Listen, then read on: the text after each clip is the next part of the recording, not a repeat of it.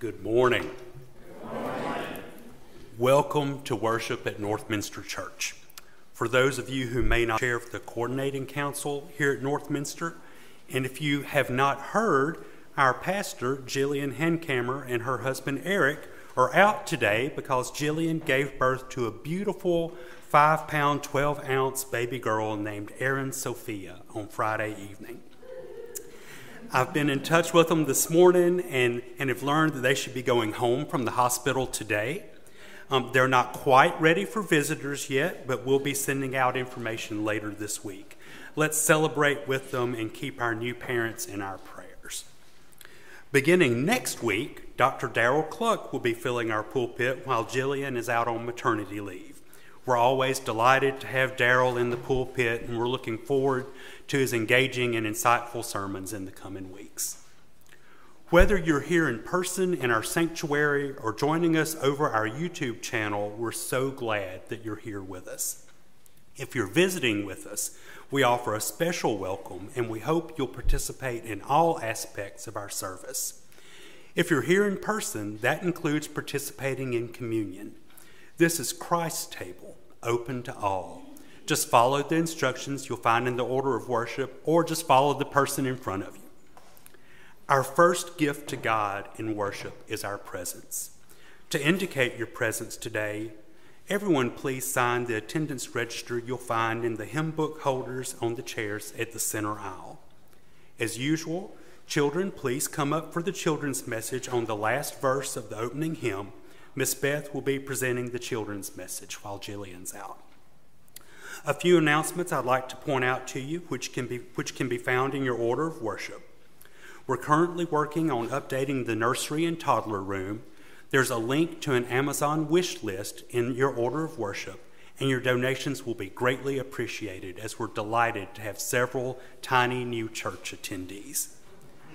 The worship commission will be meeting immediately following worship this morning. Beth, are the youth meeting today? Okay, so the youth will not be meeting at 5 o'clock today. And then I have an announcement from James, the ULM Snats Miscast, is a fundraising concert featuring some of ULM's finest students singing Broadway music from characters they typically wouldn't be cast as. This includes roles being gender bent, being opposite, etc. It will be a funny, interesting, and wonderful event for everyone to enjoy, and that will be next Sunday at 3 o'clock here in our sanctuary. We encourage you to stay after worship today for a good time of fellowship and to enjoy some light refreshments. Also, there's a sign-up sheet in the hall off the pastor's office for those who will take the responsibility for this important time. As always, please review the insert in your order of worship for other announcements and opportunities, or check out our newsletter. Now, let us worship God together. If you would, join us in our call to worship. To the fishermen, Jesus said, "Follow me, and I will make you fish for people." To the tax collector, Jesus said, "Follow me." To the rich man, Jesus said, "Go sell what you own and give the money to the poor, then come follow me." At the Last Supper, Jesus said, "Follow me." To you and to me and to all of us, Jesus says, "Follow me."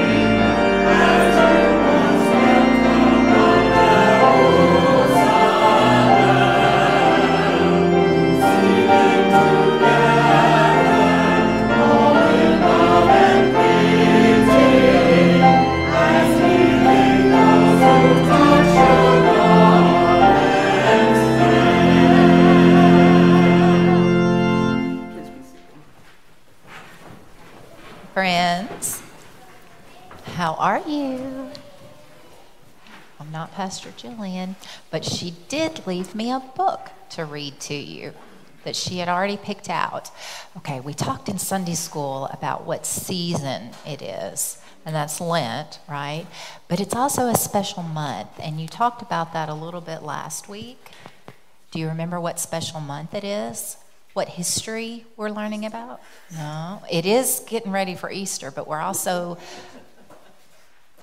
Do you remember when Pastor Jillian told you it's Black History Month? It's Black History Month, that's right.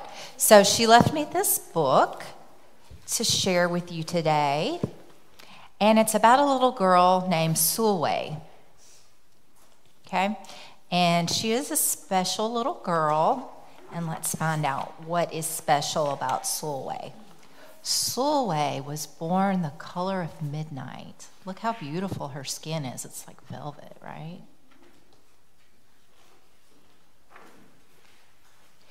But she looked nothing like her family, not even a little.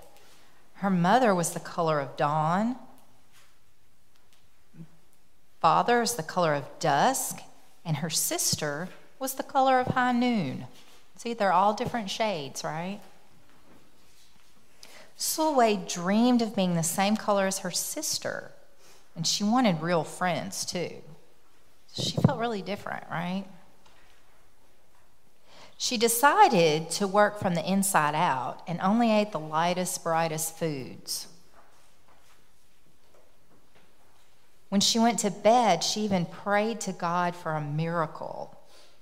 When Mama came in to wake her for school the next morning, Sulwe rose to find not a trace of daylight in her midnight skin. So she told Mama everything. So she's feeling sad because she feels different. She doesn't like the way she looks. Mama asked, "What is your name?" What is her name? Sulwe. And what does it mean? Star, she whispered. So her name means star. Brightness is not in your skin, my love. Brightness is who you are. As for beauty, Mama said, rubbing Sulwe's stomach the way she always did to comfort her, you are beautiful.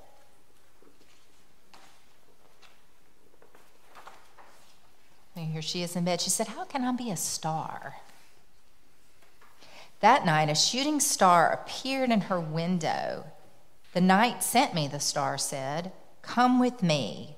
Sulwe hopped onto the star, and away they went. Now, she has me skipping some pages because it's kind of a long book. If she ever needed a reminder of her brightness, she could look up at the sky on the darkest of nights and see herself. Look, isn't that beautiful? Have you ever been camping or outside at night when the sky's really, really dark? What can you see the best when it's really, really dark? Stars. The stars. Can you see the stars if there's too much light outside? No. Sulwe felt beautiful inside and out. So what do you think the message is about this book? Do you think the message is that, what? It's in there. Do you think the message is that our beauty does not come from what we look like, but who we are on the inside? Yeah. Yes, ma'am? Believe in God. And if you have God inside of you, are you beautiful and bright like a star? All of you guys are really handsome and beautiful. Let's turn around and say a prayer. You know the prayer. Are you going to help lead it? All right, you ready? Repeat after me. I see the face of God in you. I see the face of God in you. The love of Christ comes shining through. The love of Christ comes shining through. And I am blessed to be with you. And I am blessed to be with you. O holy star of God. O holy star of God. Amen.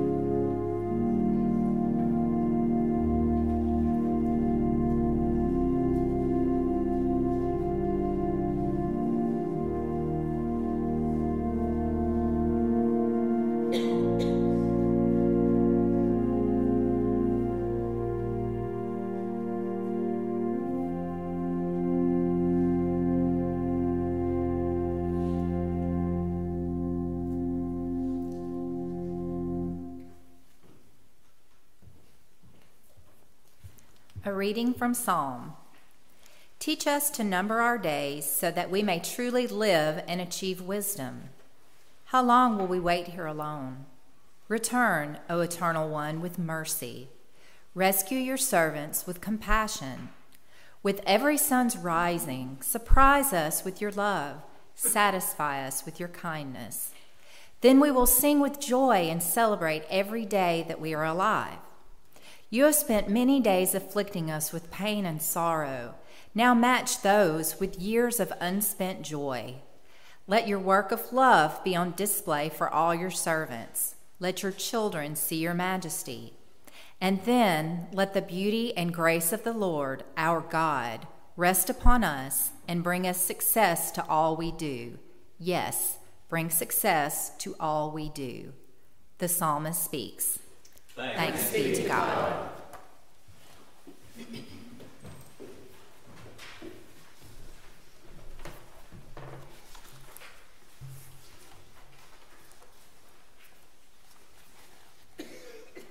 Let's pray together. Money talks and power makes the world go around, or so they would have us to believe. And we, forgetting that other voice, join the march in hopes that we may find a place among the rich and strong. But you, O God, feel no shame. Fear no harm as you walk among the poorest and weakest, feeling completely at home.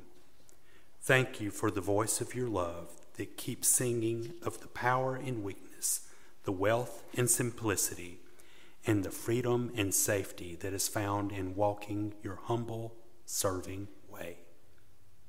Amen.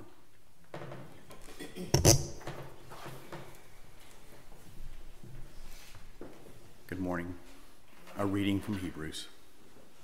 The word of God, you see, is alive and moving, sharper than a double-edged sword, piercing the divide between soul and spirit, joints and marrow, able to judge the thoughts and the will of the heart. No creature can hide from God. God sees all. Everyone and everything is exposed, open for inspection, and is the one we will have to explain ourselves to. Since we have Jesus, the Son of God, who has passed through the heavens from death into a new life with God, let us hold tightly to our faith. For Jesus is not some high priest who has no sympathy for our weakness and flaws.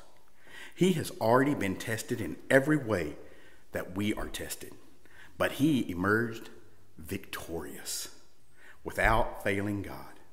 So let us step boldly into the throne of grace, where we can find mercy and grace to help when we need it most. A reminder that we can all approach God, no matter our weakness or flaws. Thanks be to God. Thank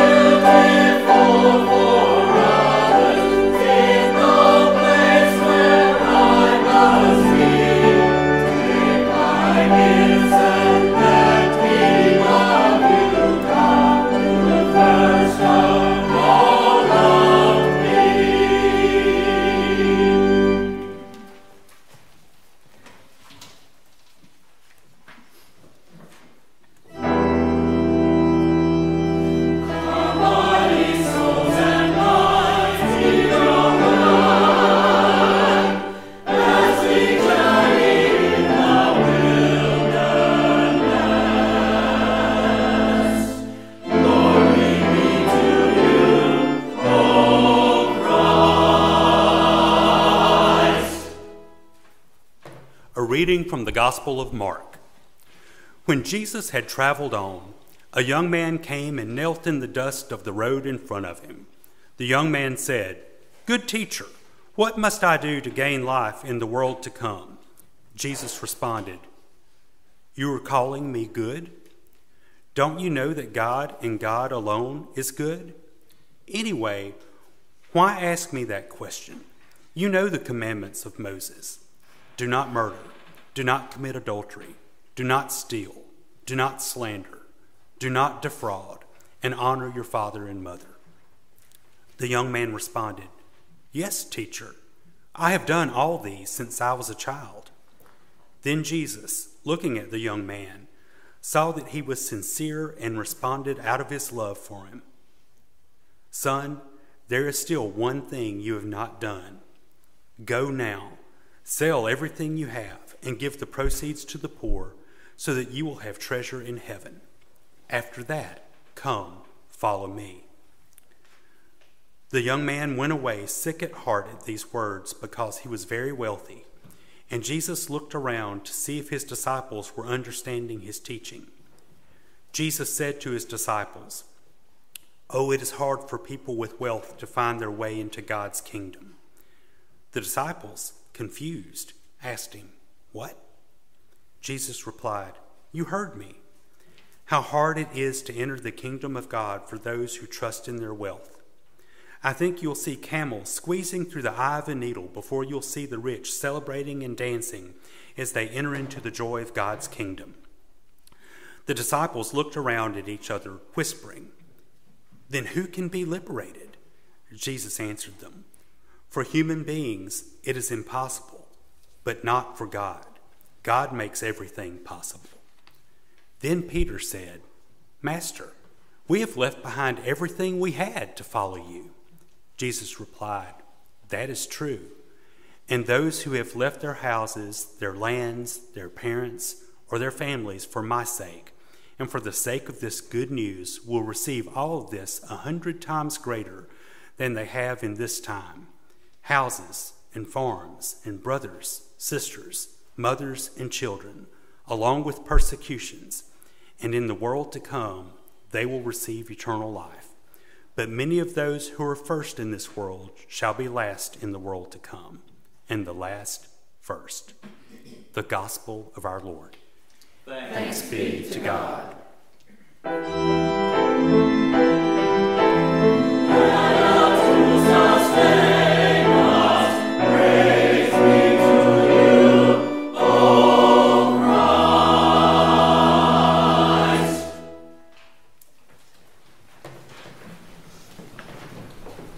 I was fortunate in that when Jillian called me Thursday afternoon to tell me that she would be admitted to the hospital Thursday evening, that when I said, "Do you happen to have a sermon already done?" she said, "I do, and it's in my top desk drawer." That meant I did not have to feverishly prepare a sermon for this morning. So I did take some editorial liberties with Jillian's sermon. I tried to change it from first person to third person, but if I missed something along the way, please just understand. But these are the words of God through Jillian delivered by me today. The title of her sermon is Beginning Lent Childishly. Welcome, y'all, to one of the texts in the New Testament that's most likely to cause squirming. The story of Jesus and the rich young ruler has been making good church folk uncomfortable for centuries. Really, since Christianity became a world power, believers stopped meeting in catacombs and had the power and money to build cathedrals. Theologians and preachers have been trying to make this story less uncomfortable, attempting to soften its demands for centuries, including a 9th century interpreter who developed a sermon illustration you might have heard. It goes like this: "The eye of the needle was a low gate into Jerusalem through which camels could only fit if they stooped, perhaps even on their knees, and weren't weighted down with cargo." The conclusion is that Jesus is only criticizing the proud rich, or only the rich who are not extremely determined to enter the kingdom. Unfortunately, modern scholarship has proven that no such gate ever existed. Then there are prosperity gospel pastors and televangelists who seem to be silent on this story. Normally, I would leave these folks alone as they're low-hanging fruit in this conversation, but there's serious hypocrisy in a pastor being worth $60 million, living in a $10 million home, and still asking people to send in a portion of their monthly paycheck in the form of seed offerings or first fruits.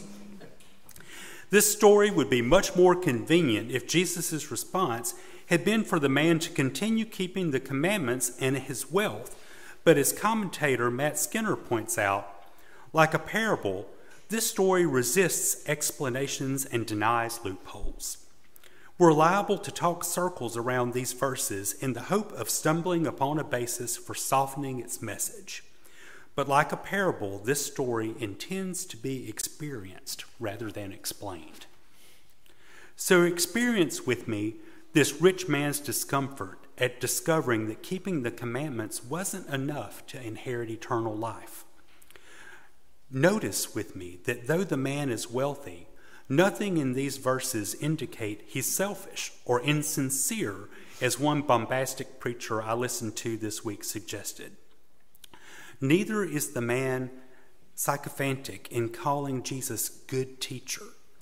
He's not trying to be manipulative or say what Jesus wants to hear.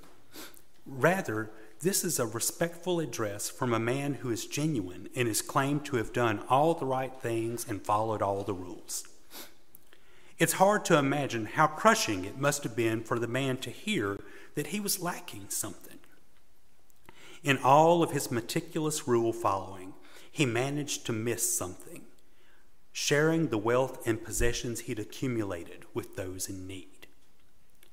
Investing in his community, being aware of the needs of those around him, and paying it forward. Up until his encounter with Jesus, this man was operating under the understanding that eternal life is contingent upon keeping the commandments. After all, this is what made one an upright member of the community.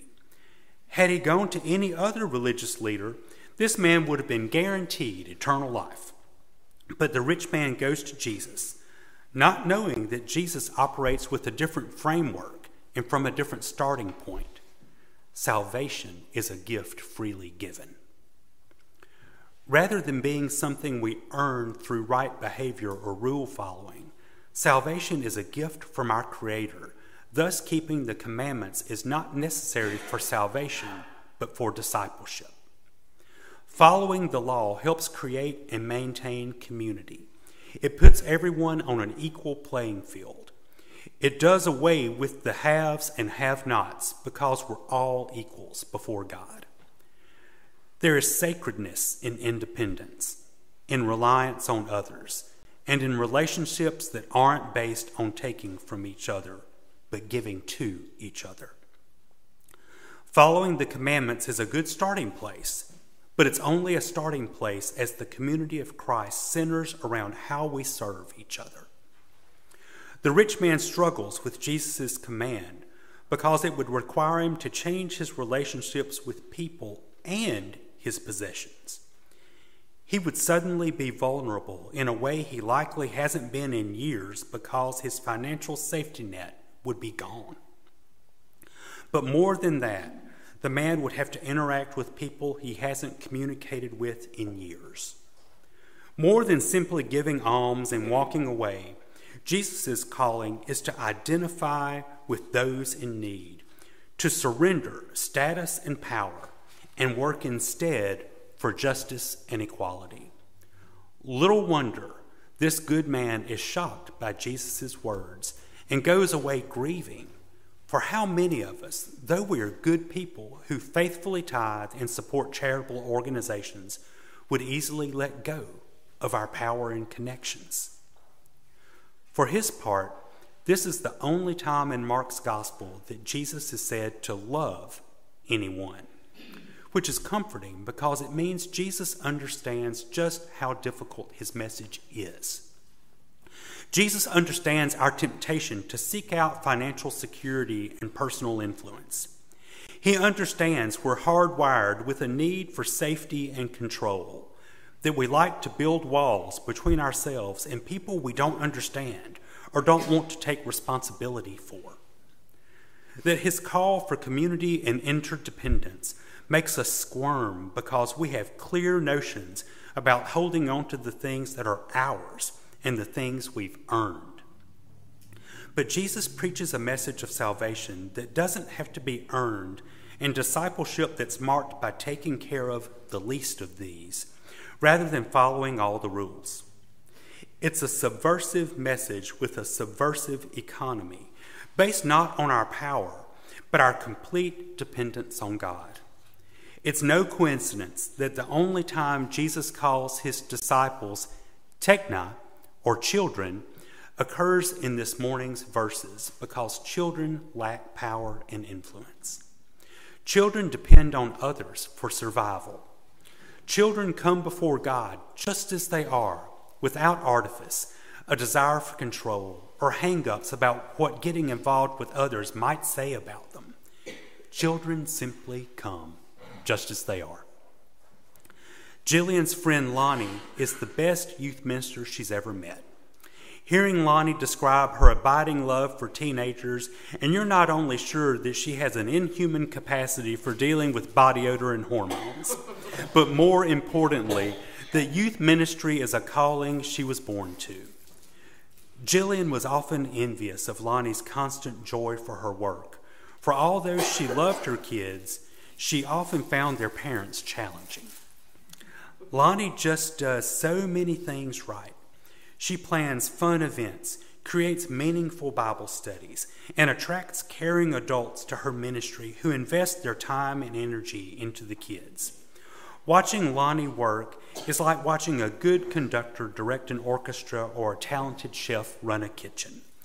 You know she's working hard, but she makes it look easy.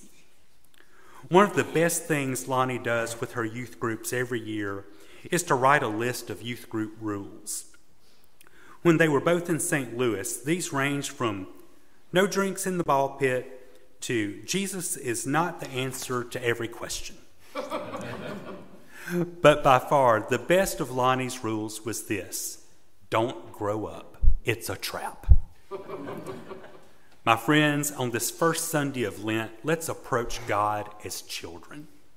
As we contemplate this rich man whose possessions end up possessing him, let's release our grip control and safety and come to our Creator with open, empty hands. As we're reminded that eternal life is a gift freely given by a Messiah who became one of us, let's not forget that Jesus' radical message includes giving our money, status, and power away to others. Even as we squirm with the discomfort of just how straightforward Jesus' words are, let's not explain them away. Let's live in the discomfort and let it motivate us to ask tough questions of ourselves. We are a congregation of good people and rule followers. We do our best to be like Jesus and take care of each other and those in need.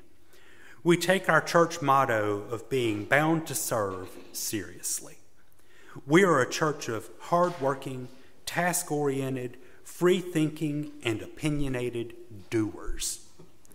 But what if this Lent we were a little of those things? What if we were a little less independent and a little more dependent? What if we approached God with few ideas of what works in this community and what doesn't?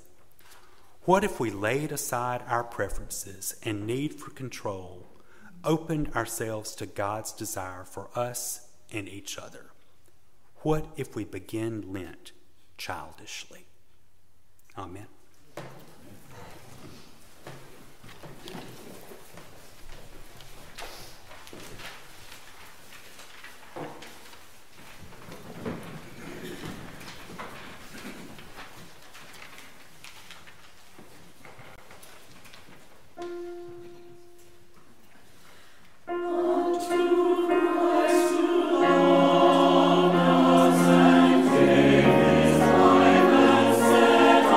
Be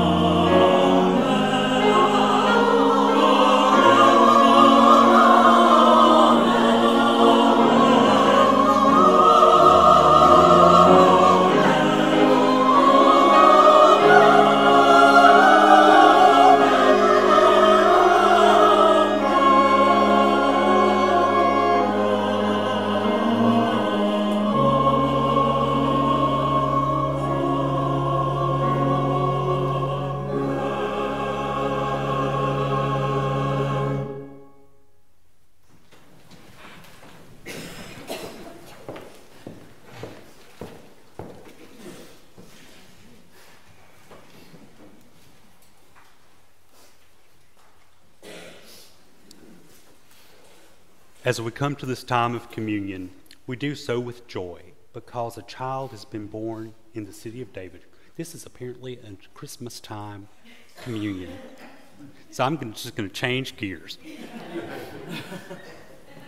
That's what I get for not letting it be known that I was cheating with what was written up there. As I mentioned whenever we came together this morning, this is not my table. This is not your table. This is not Northminster's table. This is Christ's table. And all are welcome, and there is room for everyone at Christ's table. If you would, join me in the prayer that Jesus taught us to pray. Our Father, who art in heaven, hallowed be thy name. Thy kingdom come, thy will be done, on earth as it is in heaven. Give us this day our daily bread, and forgive us our trespasses, as we forgive those who trespass against us. And lead us not into temptation, but deliver us from evil. For thine is the kingdom, the power, and the glory forever. Amen. When Jesus gathered with his disciples that evening, he was with them. He took a piece of bread, and he broke it. He said, "This is my body given for you." He also took a cup of wine.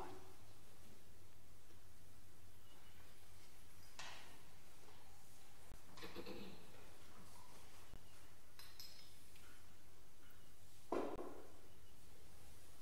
said, "This is my blood shed for you."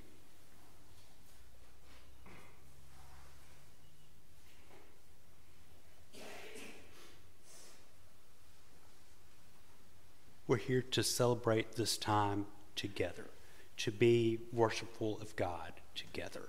So now, come, take what Christ has given to us.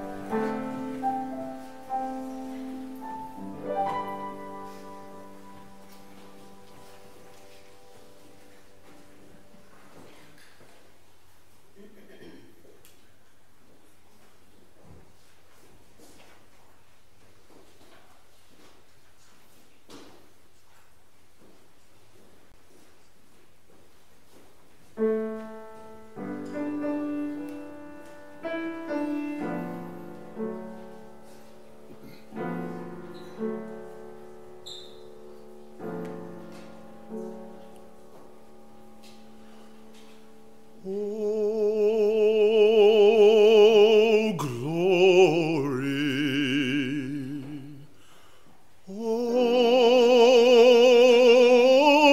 glory, there is room enough in paradise to have a home in glory.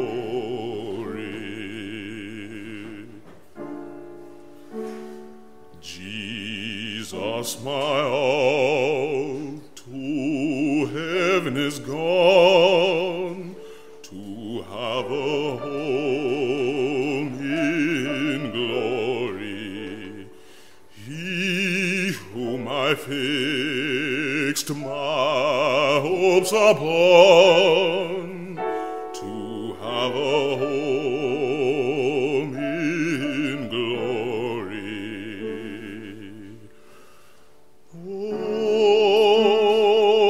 Oh, glory. Oh, glory. There is room enough in paradise to have a home in glory. His track I see, and I'll pursue to have a home.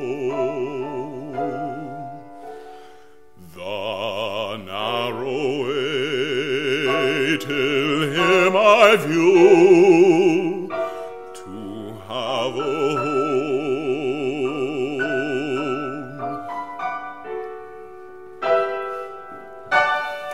Oh, glory. Oh, glory.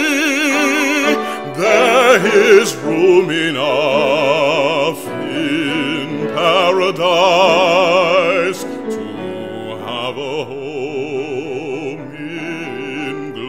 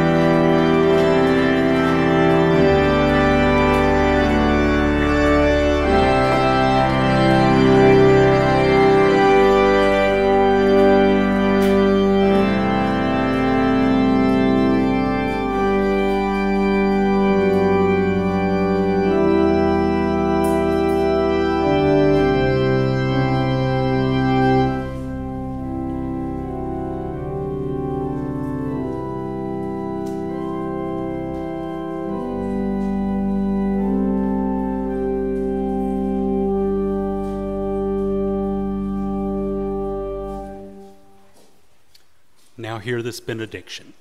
As we leave this place today, and as we go about our day-to-day life, let's consider how great it would be to approach life with a childlike innocence and the selflessness that Jesus has called us to have. Go in peace.